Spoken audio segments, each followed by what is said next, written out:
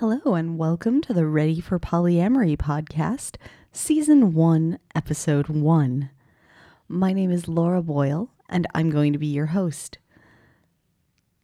So, today we're going to do a Polyamory 101, a sort of what is polyamory and the history of polyamory.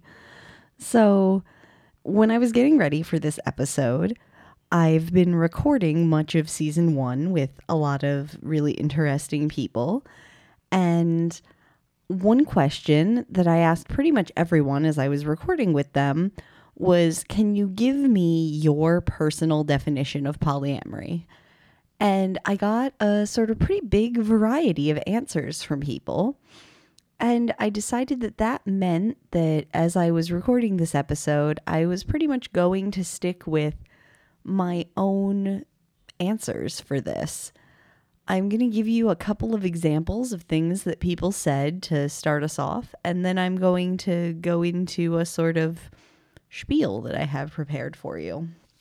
So, one of the answers that I got from one of our guests from later in the season, Seva, is that polyamory is the ability to sustain multiple loving relationships, which may or may not be sexual, although hers tend to be. Another answer that I got from Kimoda Tiger Lily, who we're going to see later in the season, is that polyamory is the freedom to allow all of the relationships in her life to progress in whatever way is the most natural to them, including romantic and sexual intimacy, and that she doesn't restrict the relationships of the people who are in her life either, as well as not allowing the relationships that she's in to be restricted. And one of the people who I was talking to about this, who's normally one of the sort of most eloquent people I know, spent several minutes kind of stumbling over his answer because finding the exact words that he wanted to use was really challenging. And I'm going to directly quote here because so much of this answer was, in fact, just deciding what to say. And so Daniel said, "For me, polyamory is multiple people interacting in a romantic or quasi-romantic way, and there's probably a better way to put that. I was thinking about this, but there's got to be a better word that's less loaded than intimacy and that's different than relationships, because we have relationships with our families and our friends. Romantic is as good a word as I've got, but you don't want aromantic people to think that we've forgotten them, I guess. So polyamory is having multiple partners of potentially varying degrees and intimacy status. So all of these definitions have in common that polyamory is non-monogamous, that polyamory has something to do with love, and that polyamory can, if you decide that it should, have something to do with sexual relationships. So, considering all of this, let's get into a sort of more direct and more concise way to discuss this. So, what is polyamory? Polyamory is a made-up word that upsets classicists because it mixes Greek and Latin roots. It comes from poly, the Greek root for many, and amor, the Latin word for love. If we'd like to save the poor classicists, we'd need to be multiamorous rather than polyamorous, or we'd need to use one of the 7 Greek words for love. We could be polyphilis, we could be polyeros, we could be polyagapis. I think we might have landed on the right word, despite making the classicists clutch their pearls. Polyamorous relationships can take many forms, all of which share in common the willingness to enter into multiple romantic relationships. Many, but not all of these, are also sexual, and some people include close friendships and chosen family in their personal definitions of polyamory. The term polyamory grew up out of communes in California in the 1970s, which interchangeably used polyamory and polyfidelity to try to define their relationships. And it first appeared in print in some writing by Morning Glory Ravenheart in 1990. It's the term that stuck. Social scientists use the term consensual non-monogamy for all of these relationships.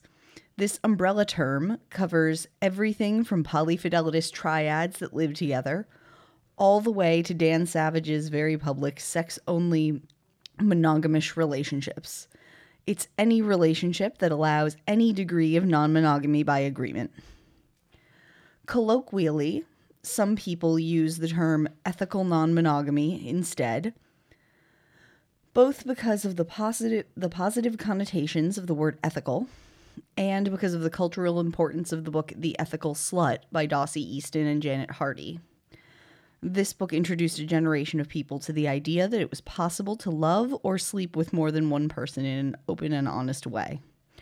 Polyamory as a term is somewhat narrower than consensual non-monogamy and typically indicates a willingness of the individuals to engage in a romantic or emotionally intimate relationship with more than one partner. The most common question I and my polyamorous friends get asked is a knee-jerk, "So it's just cheating?" I mean, this depends how you define cheating, but almost certainly no. Cheating, for most people, means breaking the agreements you have with your partner about what is exclusive to your relationship. In monogamy, this includes sex for pretty much every relationship I'm aware of. In some relationships, it includes a whole spectrum of activities that are too romantic or too sexual. Lots of monogamous people would include kissing someone of the genders you're attracted to on that spectrum. I'm pretty sure everyone has at least one friend who can't hang out alone with a member of a gender they're attracted to without their partner getting upset. That's a couple with a very strict definition of cheating and a narrow definition of acceptable behavior. A lot is exclusive to that relationship. Most monogamous couples don't have big, detailed conversations about what is cheating until if or when something happens that feels like cheating to one of them. The cultural idea of cheating, of breaking assumed agreements, is built into the ideal of monogamy. So it's most people's reaction to the idea of a relationship that isn't traditional, and it's the first question that most people get if they tell someone that they're polyamorous. Polyamory is more choose your own adventure. So, cheating is doing whatever you agreed you can't do. Dating someone else or having sex with someone else or forming a relationship with someone else is usually negotiated into polyamory, so it isn't cheating. But things that might still be cheating in polyamory, depending on a couple's agreements, include the failure to disclose pursuing a new romance, sex with another partner prior to disclosing sexual interest in them to their existing partners, sex without barriers with one of multiple partners without disclosing the change in risk factor to your previously existing partners, sex without barriers with multiple partners, doing an activity or going to a place that is being held exclusive in one relationship with another partner, or not following agreed upon safer sex procedures in one way or another. For example, not getting a copy of test results, using barriers for some activities but not all, or not using barriers at all if those were agreements that you held. Obviously, that's not an exhaustive list, and the main point is to illustrate that cheating is breaking the rules, and that polyamory has different rules than monogamy, that you and your partners get to pick what your rules are going to be. In short, polyamory is a relationship style where all the participants consent to choosing their own adventure in multiple romantic relationships. So, that's what polyamory is. How did we get to today in the history of polyamory?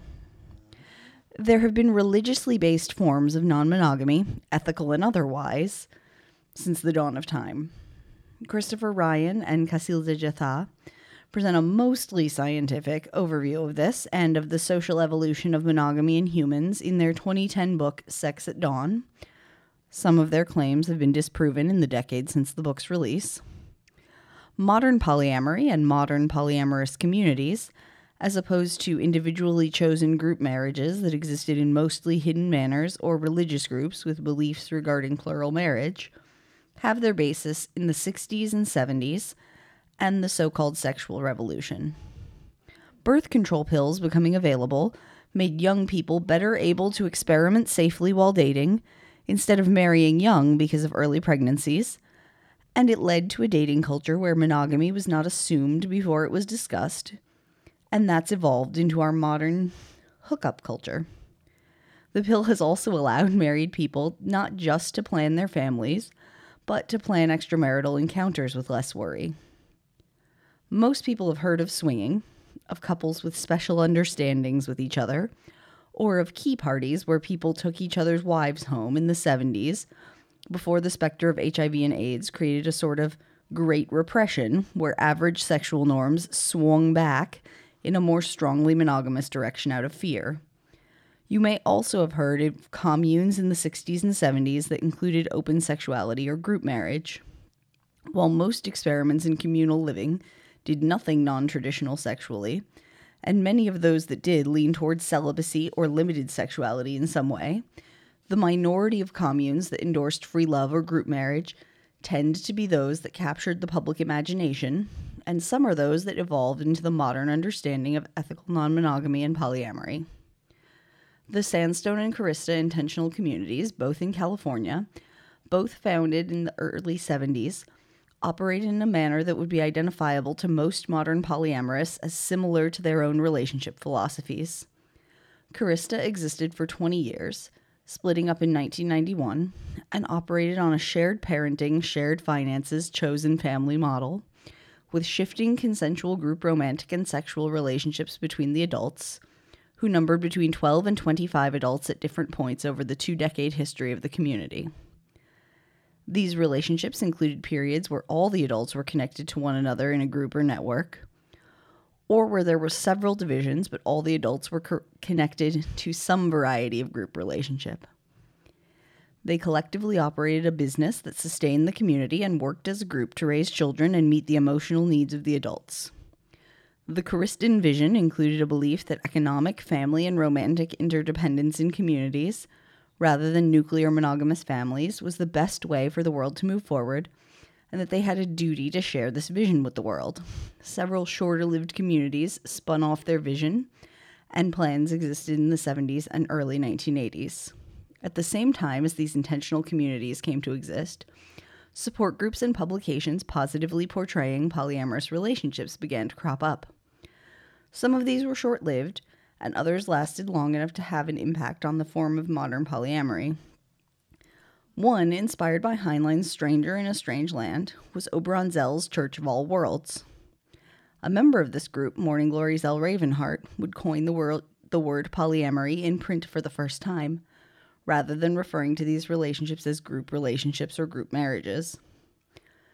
These groups and publications existed across the United States.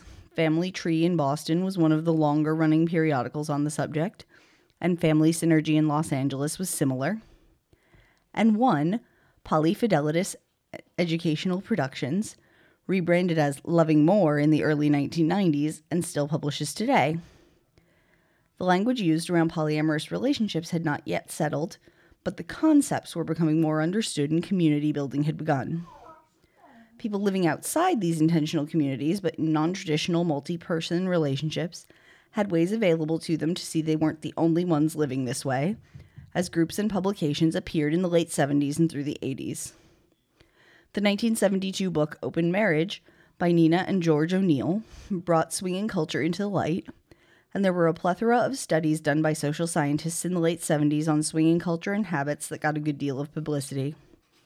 The HIV/AIDS crisis of the 1980s and the realization that this was sexually transmitted and that it was not a disease limited to gay men caused an overall culture shock and slide back into somewhat more Puritan social mores, a shift into Any sexual activity will give you a sexually transmitted disease, so you shouldn't have sex at all, much less with multiple people, as the national discourse slowed growth of a movement towards acceptance of open relationships and publicity of the same.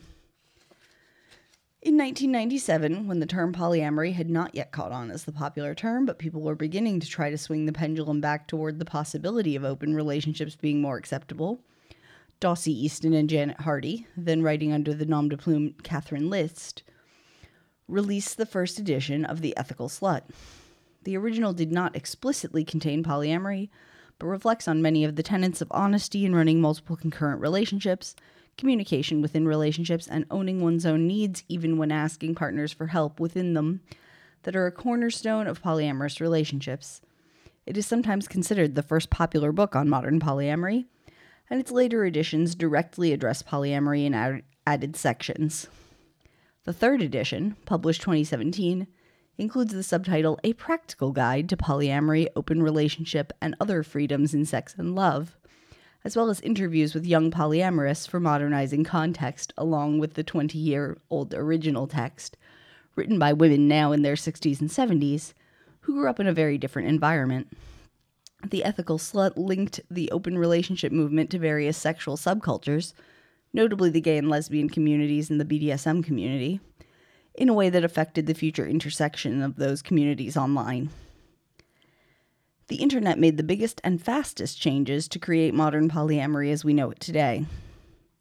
As with so many other niche interests, people found and were able to communicate with people who shared their interests, in this case, flavors of open relationship, at a speed never before imagined.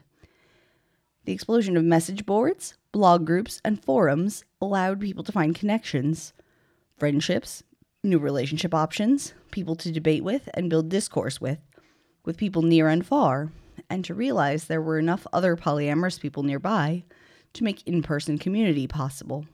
This internet discourse stabilized, though certainly not standardized.